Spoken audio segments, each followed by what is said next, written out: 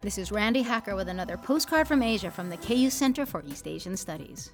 And the prize for the most extreme nerd culture in the world goes to Japan, where a college student known only as Sal 9000, his game-playing alias, has married Nene Anegasaki, a video game character from a dating simulation game called Love Plus. The nuptials were held at a hall in Tokyo and were attended by 40 guests and a priest. There is a Japanese otaku nerd culture tradition of calling characters wife, and Sal 9000 just took it to its logical conclusion. The happy couple traveled to Guam for their honeymoon for the price of a single airline ticket. Sal 9000 carried his bride in her game console, probably in his pocket. You think that qualifies as foreplay? With thanks to Mindy Varner for this text, from the KU Center for East Asian Studies, I'm Randi Hacker. Wish you were here.